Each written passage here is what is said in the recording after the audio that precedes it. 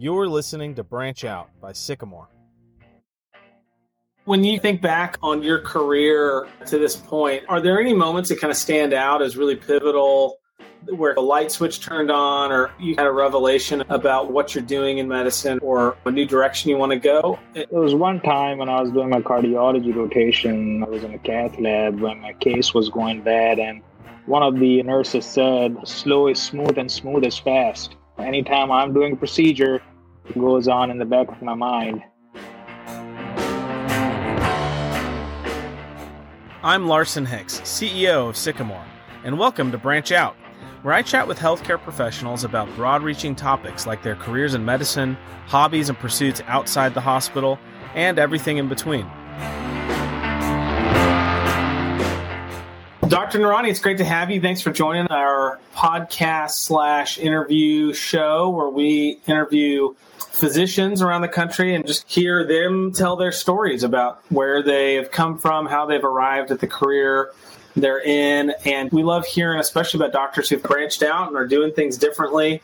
As a company, Sycamore is really interested in equipping and empowering and encouraging physicians to branch out in their own careers, to take their own path. We're really a career partner for doctors who want to be independent, who want to build a career that suits their work-life balance. So that's why we've got you here. So you're a nocturnist hospitalist based in Alabama. I understand that you're a creature of the night, so you're like in zombie mode right now. I actually just shift my circadian clock to daytime because I have 2 day shifts coming up, so I frequently have to do that now.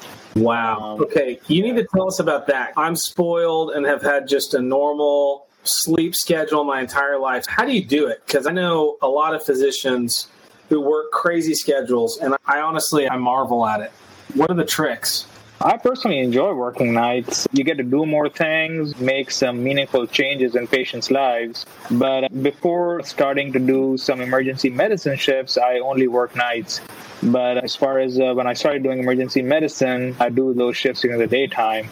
So I'll come home in the morning after a night shift, sleep, wake up, I have my dinner, go back to bed again. And then when I wake up next morning, my body just adjusts to the daytime. I think it's still a relatively easier for me to do it since I'm on the younger end of the spectrum.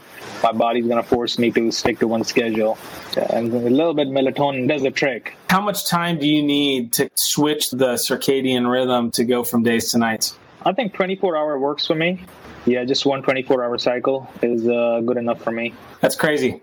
I don't have a reason to try it, so I'm just going to take your word for it. I don't think I'm going to try it. It's very tough on your body. The first couple of times you won't notice it, but then you start to feel it. Then you get back in the groove and you keep on going, so it doesn't affect you that much. I went to India after high school for a little while, and I remember it was like a 12-hour difference. I remember feeling, this isn't that big a deal switching, but when I came back, it just wrecked me. I was a mess for 3 days. So you're one of these interesting, crazy doctors, really, who works just all out. You're putting in more hours in a month than 2 doctors combined. Tell us about the decision to do that. Why are you doing that? For starters, do you think you're going to do that forever? Are you making a strategic decision to approach it that way at this phase in your life? Yeah, so there are several parts to it. The first being, when I was still in residency, even before that, when I started to learn about financial independence, there's this big thing going on in Financial Independence Forum. Hey, even when you're done being a resident, you still have to live like a resident for the first couple of years. Where this advice might hold true for U.S. medical students because they're in a lot of debt, you will see most foreign nationals will not be in so much debt. But it never hurts to have that extra cash because cash is king. Whenever you're done with the residency, with your first paycheck, don't go buy a Land Rover or go buy a big boat or buy a 5-bedroom house. Try to stay within your means and slowly expand. So one day your bank account will thank you for it. So that's one of the reasons. And the second one is I felt like I'd be more comfortable having a certain amount in the bank as that would, provide me some kind of independence later on down the road where I could cut back and start thinking about, hey, can I do something else? What am I really passionate about apart from medicine that will fulfill my soul as well? I've heard that advice a bunch of times. You need to live like a resident after you graduate. But I think the interesting thing that you're doing is not only are you living like a resident, but you're also working like a resident. Usually the first thing that attendings do when they get out is cut back. It's usually 6 on, 1 off most of the times, or 5 on, 2. I'm basically working 27 or 28 on and 2 or 3 off for the last 2 years, until recently when I started to cut back. I still have the same car, still live in the same apartment. I'm committed to the plan. Wow, that's awesome. Thank you. Yeah, I do have some people around me also committed to the plan, so that kind of makes it easier. You have certain people going down the same road. Is that a group of people that you've become friends with in school, or was that some community that you found online? There's some guys at work, and then there's some people online. So you look at people and you're like, hey, this guy can do it. I can do it too. You just got to challenge yourself. That's awesome. So you talked about the financial independence, retire early world. Is there a favorite guru that you follow that you're a fan of? It's mostly just a bunch of blog posts, but the White Coat Investor, I enjoy his musings and his blog, and I actually did enjoy his book as well. But there are like tons of sources online. So for anyone interested in that, I think that'll be a good place to start. Have you heard of Mr. Money Mustache? No, is that you? If you're listening, I've got a huge mustache on my face. No, it's not me. I wish it was me because I think that guy's doing it right. My wife's a big fan of this blogger called Mr. Money Mustache, and he's another one of these financial independence, retire early guys. If you find someone that you connect with as White Coat Investor, a lot of people like Dave Ramsey, there's different people out there preaching the same message. There are different ways to get to the same goal. It's just that everyone's circumstances are different. So you may be in a different boat than me, but there are many different ways to achieve the same end goal. So you explore what sources are there, and then you pick and choose and make your own path. So I feel like that's the important thing. We skipped right over your background story. How did you get into hospital medicine? How did you end up in Alabama? And it sounds like you've started picking up shifts in the emergency room too. Can you tell us a little bit about your journey and how you ended up where you're at today? Yeah, so let me take you back as far as 2005. I was actually an exchange visitor to America in high school. I did my junior year in Hollis, New Hampshire. I was a part of the Kennedy Lugar program, and I stayed with a host family. My host father was a physician, and I saw the wonderful impact he made in patients' lives. So that's when I decided that, hey, this is the right thing. And I felt like I was always more inclined towards biological sciences. So it felt like it was the right thing to do.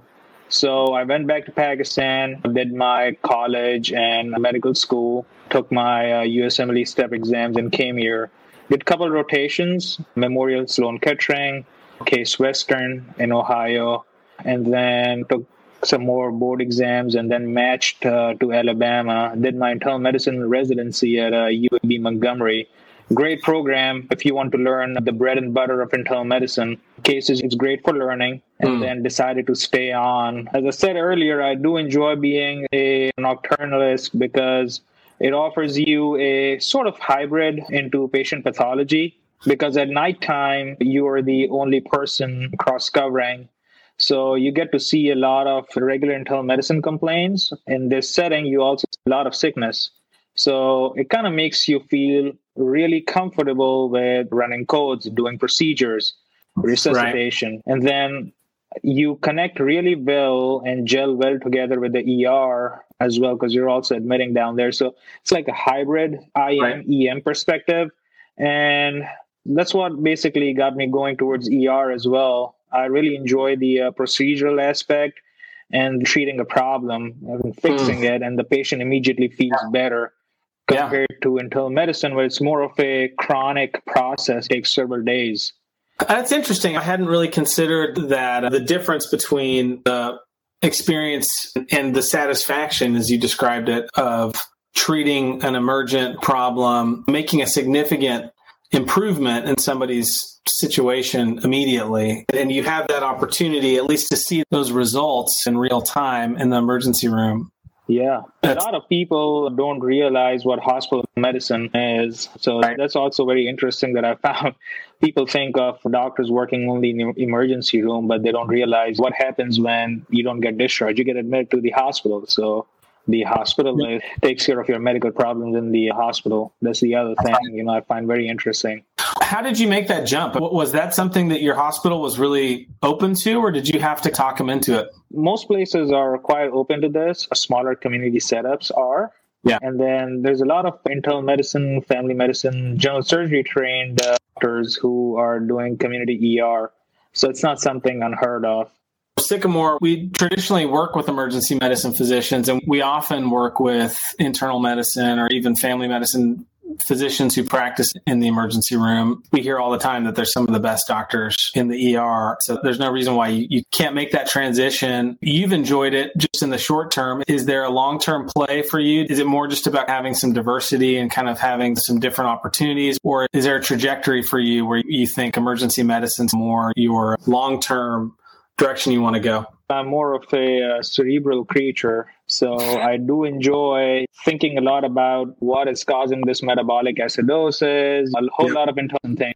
If you ask me now, I'm just getting my feet wet in emergency medicine, but I do enjoy it a lot. So maybe I'll do some sort of hybrid, couple shifts of this, couple shifts of that, but I just cannot give up on internal medicine completely. We're starting to explore helping physicians get involved with medical consulting and forensic medicine for assisting in lawsuits and in cases where lawyers often want to just know, is there a medical case to be made here or not? Surprisingly, there frequently are these connections, right? One of our first legal partners just reached out to me yesterday about a medical malpractice case they're looking at where a person had a lot of comorbidities, but was on like 20 different medications. There was a concern that there was a problem with some conflicting issues created by some of these medications, essentially being over-medicated. So it sounds like somebody with your experience and with the cerebral orientation towards digging into the literature, and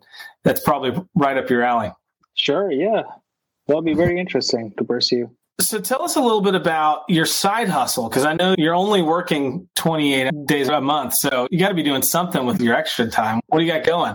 So ever since the pandemic hit, basically was a stimulus for all of us to really take a step back and reevaluate our lives and what we have been doing so far. So same thing for me. Then I had COVID as well. And then you saw nationwide when the ER volumes dropped in the quarantine and the inpatient surgical cases went down. It got me thinking about how secure is my job really? As doctors, we all have to think about that because, hey, I may not have this problem, but other people may have kids. They got school fees to pay for, mortgages, car payments. What's our contingency plan? It just cannot be, oh, I'll just go pick up another shift. You got to do something different. Where are you going to invest all that money? You can go buy a condo, or an apartment or a house and put it up for rent, or you can do something else, open up a franchise, open up Burger King, Dunkin' Donuts, Chick-fil-A, do whatever. But I found my calling to looking more into day trading. It's just very funny because I feel like as a physician, you just have a different edge that most other folks may not have because you have a decent amount of capital, and with the right education and right insight, you can leverage it out pretty well and make some comfortable gains. So that's what I'm working on. It seems like a pretty volatile time right now in the market. There's winners and losers, but it seems whenever there's volatility, there's probably opportunities to make some money. It's always a good time depending on what you're doing. Yeah. I feel like you might have heard whenever the student is ready, the master appears. So now's as good of a time. There's a lot of different tools out there which provide you very valuable insight about where other people are positioned and which way things are going to go. It's basically putting together a puzzle. And you do it oftentimes, you will start to see some patterns. Right. Some people might call it like it's the property bubble or like the last great bubble. Everyone's doing stocks or options or something. But I feel like if you have the right mindset and you do some good risk management, you can be in the game longer and you won't blow up your account. I don't know anything about trading, so my philosophy has been to avoid putting money in things that I don't understand. And until I'm ready to really dive in and understand it, I don't want to just speculate. It's just complete gambling. I might as well just go to Vegas, for me. More fun at Vegas. Free drinks. Yeah, that's right. I have been intrigued by the writings of Nassim Taleb. What's your impression of Nassim Taleb? I think there are a couple of things that he touches very well on, but there are other, if any of your listeners are interested, you first have to start off with going by what kind of products are you interested in, or what kind of markets are you interested in? Is it U.S. equities? Is it a future market? Is it cryptocurrency? Is it treasury bonds? Is it commodities? And then what kind of trader are you going to be? Are you going to be a systematic or a discretionary trader? Then there are different ways, and then the different tools and books about it. So if you want to do technical analysis, there are different books. But know and understand that lines on a chart do not move prices. There actually has to be an organic buyer or seller or an algorithm that moves around the prices. So you have to know who's doing the motions in that particular market at that particular time, where the liquidity is. So all those sort of things. And if you're trading with market profile, there are different books for that. And if you're more inclined towards quantitative, there are different books for that and different tools for what are the market makers doing and where is the retail positioned at and why is GME at 50 today and has been stuck around 50 over the past couple of days. What's the reason for that? These are things that you learn over a period of time. I feel like unless you have a mentor who can accelerate this process, it's going to be a very tough journey. You just got to keep going on. So I can provide you a list of books that I'm really interested in and have been browsing. Please do that. That'd be great. I thought you were just going to say we should just get on Reddit. That's even worse than gambling because you're not getting free drinks. The madness around GameStop and AMG and all that stuff has been at least entertaining to watch as an outsider. I don't know what it really signals or means or if it's going to have any sort of long stream effect.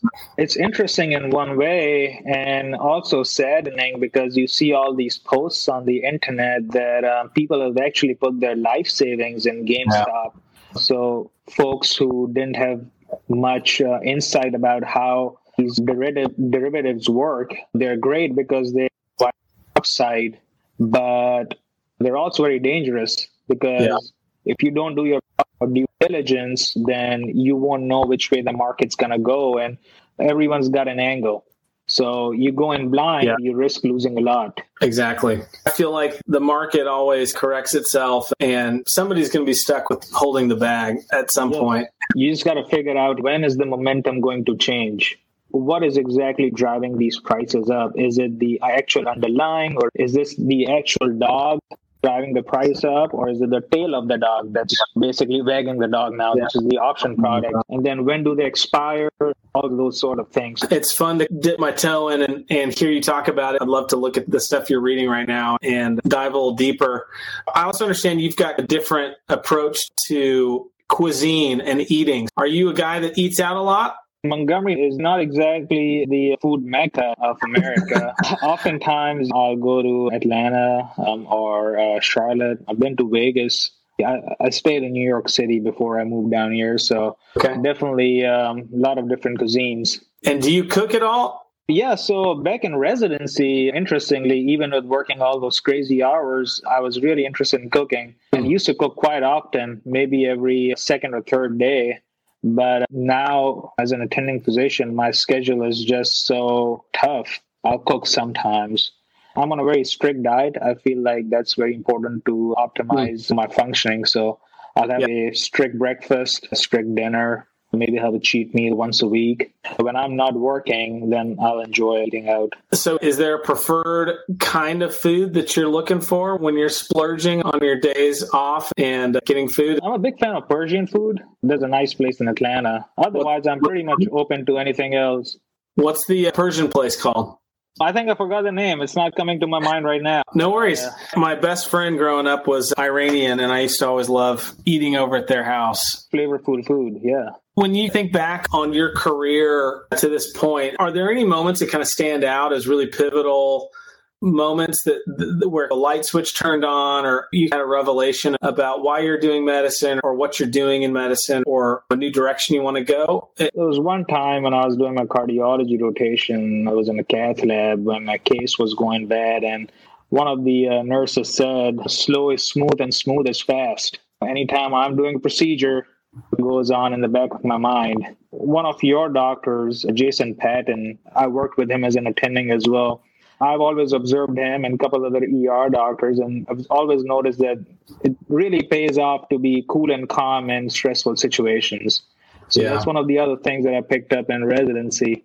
But I feel like every day is a learning experience in medicine. That's the beauty of this profession. You just cannot afford to slack off one day, even just a simple chest pain, if you do not provide it the same attention as you do it to any other. I had a baseball coach growing up who said slow makes fast and fast makes mistakes, similar to what you heard. And I always thought that was good. I used to fly fish a lot when I lived in Idaho. And anytime I was in a rush because I saw a fish that I wanted to get, when I started really going crazy, I'd end up catching my line in a tree or in a bush or something. That was definitely a mantra for me. It works in day trading as well, yeah. You just have to wait for your setups, the things that you have back tested. One of the things that I remember hearing Taleb say that I thought was great is when you're looking at things in the big picture, if you're looking at historic data from a year, that's all signal. But when you shorten the length of time that you're getting the data, the dirtier the data is and the more noise. I can see that in trading, that people can sit there just watching it go up and down. And it's probably just a lot of noise. That fear of missing out kicks in and you make a stupid decision because you're not really looking at signal, you're looking at noise. Yes, that's true. A lot of it is even when you're observing and not trading, you're basically training your mind.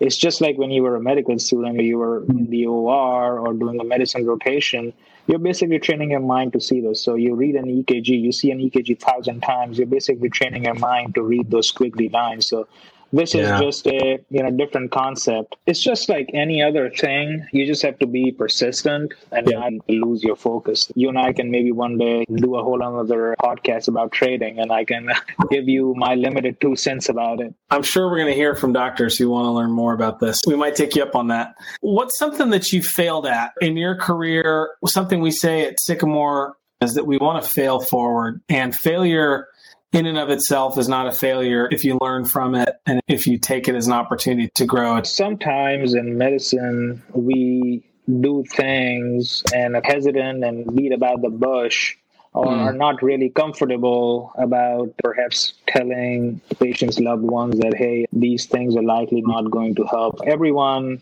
really feels for the patient, but sometimes we all know deep down in the heart that, hey, maybe if you're on 4 pressors, the chances of you coming back from that are none to minimal. So I feel like early on in my training, I was very fortunate to have attending physicians who drilled down that lesson in me that we got to be really honest and forthcoming, since we have to think about what's best for our patients. We deal with this every day. We have to tell what statistically the chances, and basically comfort care is not removal of all the care. It's basically provision of comfort and allowing someone to pass away with dignity. So oftentimes the words we choose and the manner we convey these things are very important. So I would say that early on in my career, when I stumbled across these challenging scenarios, I was just very fortunate to have preceptors who had my back and guided me. This is something that I try to do as much as I can whenever I have time available. So especially with the coronavirus pandemic, I actually called up patients' family members. We have FaceTimed them. I just feel like that's the right thing, knowing that the things that you know. And then the human mind can plug in all these variables and do some really quick back-of-the-envelope calculations about statistically what are your chances. So whenever I feel like this does not look good, I always try to do the right thing and make sure that somebody has the closure they will need later on down the road. So I feel that was a failure in early years of my training that I've really overcome thanks to all the help that I had. And I tried to do the right thing. It's a good reminder out for those of us who aren't practicing medicine as well. I think a lot of times we avoid having those difficult conversations that are unpleasant. You're scared because you don't know how they're going to take it. And that's a big part of it. The best thing you can do is just relay to them, what do you know? And unfortunately, there's nothing you can do to change it. But 9 times out of 10, I've seen that people really appreciate that. So that has really reinforced my habits and provided me some much needed confidence about doing the right thing. Dr. Noorani, if people want to follow you, are you online anywhere? No, I'm just on Facebook and LinkedIn, but I don't really do that much posting about it. I haven't really thought about really great social media presence at this point, and maybe down the road. Sounds like you might need to start contributing over at the White Coat Investor. You might as well be one of their contributors because you know your stuff. I would be very honored, but as I said, I'm just a student. Is there anything that we didn't cover? Is there anything that we were hoping to talk about or you had thought we'd cover that we didn't? I think we pretty much touched on all the things that I thought we needed to cover, from where I came from and to all the things that I've learned so far and where I'm going next. I'm excited to stay in touch. It sounds like you're scaling up a bit on your side hustle and you're venturing deeper into emergency medicine. It sounds like a fun phase for you. And because of all the hard work you've done, the willingness to live and work like a resident when probably a lot of your peers are out getting into more and more debt. I'm just trying to be comfortable being uncomfortable. That's a good motto. I like that. I think Dave Ramsey says, live like nobody else now so you can live like nobody else later. And I like that. This has been a lot of fun. Yes, definitely. I don't know if you're going back to sleep right now or if you're staying awake, but I hope whatever it is, you have a great rest of your day. Oh, thank you. You too. I just got to take the dog for a car ride. It's raining outside, so we can go on our evening walk. Nice. A little car ride. I like that. We'll have fun with the dog and we'll stay in touch. Thanks for doing this. Thank you for having me. Thank you for listening to Branch Out by Sycamore.